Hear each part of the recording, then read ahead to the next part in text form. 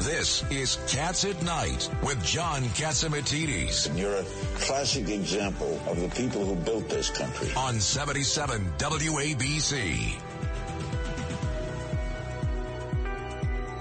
Welcome back to the John Catsimatidis Cats at Night show. Do we have Melissa DeRosa on the line? She's a former secretary to former Governor Andrew Cuomo. Happy Thanksgiving. Happy Thanksgiving. Did you have a real Italian Thanksgiving, Melissa? Well, you know, an Italian Thanksgiving is just Thanksgiving plus lasagna. But yes, so that did take place. Now, are you a dark meat person or a white meat person? I'm a white meat person. What about you, John? I love that dark meat. I'll tell you, I think it's more moist. You might be right about that. It's just, I think it's however you're raised. Yeah, but the only problem is I had turkey about 4 o'clock or 3 o'clock, and you know that turkey tends to put you to sleep. So if I fall asleep at the switch here, somebody wake me up. We'll forgive you. You've been working since early this morning. All right, Ed Cox here. So, Melissa, let me ask you a question just to keep everyone awake here. The Democrats lost a number of congressional seats here because of redistricting and a little red wave here.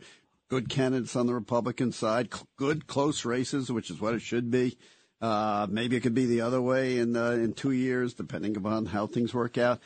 But yet they're going after Eric Adams and Jay Jacobs, saying that for somehow their responsibility. Is this just the progressives trying to drive out the more moderate members of the party? You know, Ed, I think that you're being a little bit generous even about how those congressional races went. I think that it was a lot more about how the Democrats fumbled the crime issue, both politically and governmentally. And I think that they didn't heed the warnings in 2021 on Long Island and the fact that they did elect Eric Adams as mayor, and they should have understood the signs on that. So I think you're actually being quite generous to the Democrats and how they dealt with it. I agree with you. I mean, Eric Adams was elected for safe streets, good jobs, bring the billionaires back from Florida, and good education. I mean, how much more basic can you get than that? No, and you know what? I think that there's been a lot of finger pointing that has gone on since the congressional races, and obviously all eyes are on New York, and you've got this funny dynamic where the chairman of the DCCC, Sean Patrick Maloney, loses his own seat after redistricting, and now you've got, Hakeem Jeffries looks to be poised to take over for Nancy Pelosi, all while New York appears to be the reason we lose the House. So I think that there's a lot of finger pointing going on over whose fault that it is, and I think it's just completely ridiculous that people point at Eric Adams. I think, to your point, he ran on cleaning up New York. We came off of Bill de Blasio, who I think was a total disaster as a mayor for 8 years. We all agree on that. And, it's not Eric Adams' job to do blocking and tackling for the Democrats on their position on bail and crime. And what I always thought was funny was everyone sort of said Eric Adams is taking the Republican position by saying they need to reform bail and they need to allow judges to be able to factor in safety and dangerousness when they decide whether or not to give someone bail. Well, guess what? That was also Bill de Blasio's position. And that was Andrew Cuomo's original position. And in every state in the country where you have gone cashless bail, every single state in the country has done it, allowing judges to have the dangerousness provision where they are given the authority in their own judgment to determine whether or not someone should be granted bail. And so it's not a Republican versus a Democratic position.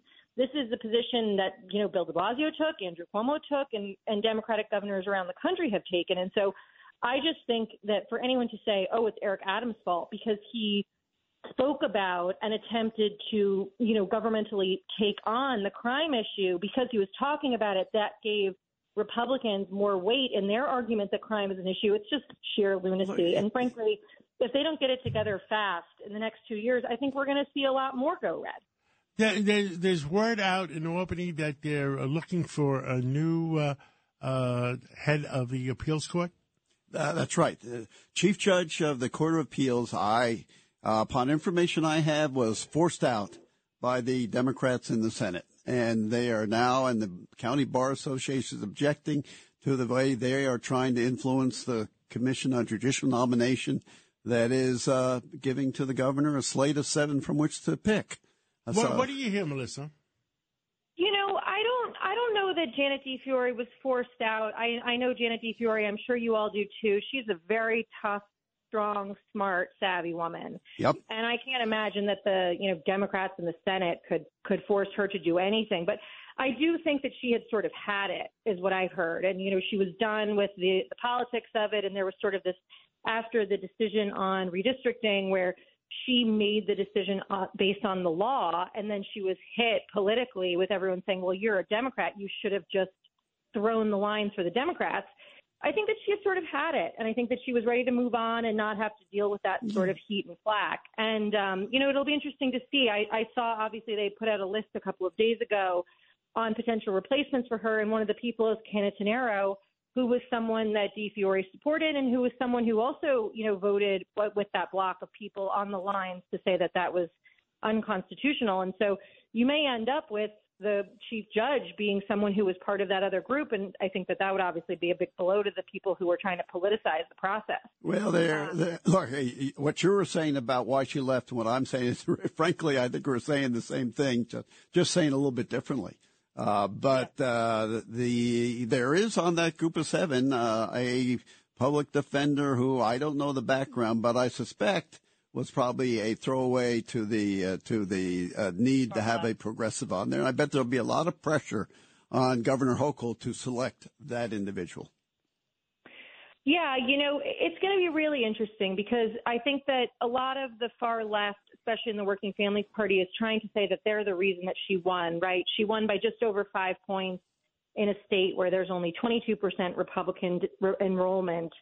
It was obviously a much closer race than anyone would have ever thought in a state as blue as New York. And so the far left is trying to take credit for that win, and they're saying, we got you here, therefore you need to give us X, Y, and Z. And it's going to be interesting to see how she chooses to come out of the box. Does she kowtow to the far left? Does she sort of internalize the lessons of the election, which to me is very loud and clear? You need to tack back to the center and deal with law and order and deal with the economics of the state and the fact that a lot of families are struggling because of inflation, gas prices, et cetera. Or are you going to kowtow to the far left? And it'll be interesting to see. I think that the judicial choice will be interesting out of the box. It will be a very interesting. And one thing the Cuomos, Mario and Andrew both did, they revered the Court of Appeals and made sure there were good judges on it. And that is one thing I think you and I could agree on. No, I think that's right. And we cared a lot when I was there, I know, about making sure that there was balance, geographic, racial balance, gender balance. And, we put Garcia on the bench. And obviously we take a lot of heat for that now, but we thought it was important to have a Republican voice on too and more moderate voices. And furthermore, just a great judge. I mean, very thoughtful, reveres the court, just the kind of person who'd won on it, regardless of party. No, absolutely. And I think that in all of the hysteria in the last few years about how we treat the courts, when you're in power, I think that it's not your job to chase the far wings of your party. I think it's your job to sort of consolidate power, find the middle, find unifying principles, and try to bring everyone to the table. And I think that's a sign of a good leader. And I think that the courts are a place where that should happen more than anywhere else. Now, it's only about 5 weeks left for the whole a year. My God, it's 4 weeks till Christmas and 5 weeks to the end of the year. What do you see in good riddance to 2022? I mean, good riddance to 2022. I mean, look, I wish Governor Hochul all the best. We all should, because if she succeeds, that means that New York is doing well. And I think that we have a serious crime issue in the city. I think that there's a, mental illness issue with mentally ill homeless people on the street that needs to be dealt with. I think that a lot of families are struggling. And, here's hoping that going into 2023, we can all come together and put the politics behind us and find common ground to move forward that benefits everyone in the state. But, we're also looking towards a presidential election, and everyone in that room knows that means everyone gets a little bit more hyper-political. And so, do we have 6-8 months before that presidential season really kicks into high gear where people can try to approach governing in a way that's good for the people and moves things forward, even if it's not hyper-political. And I hope that that's the case. Understood. Well, happy Thanksgiving, and we hope you enjoy your family today. And and have a lot of turkey. And God bless you. And we'll be facing the month of December where we're ending the year. Happy Thanksgiving to all of you. Have a good evening. Happy Thanksgiving.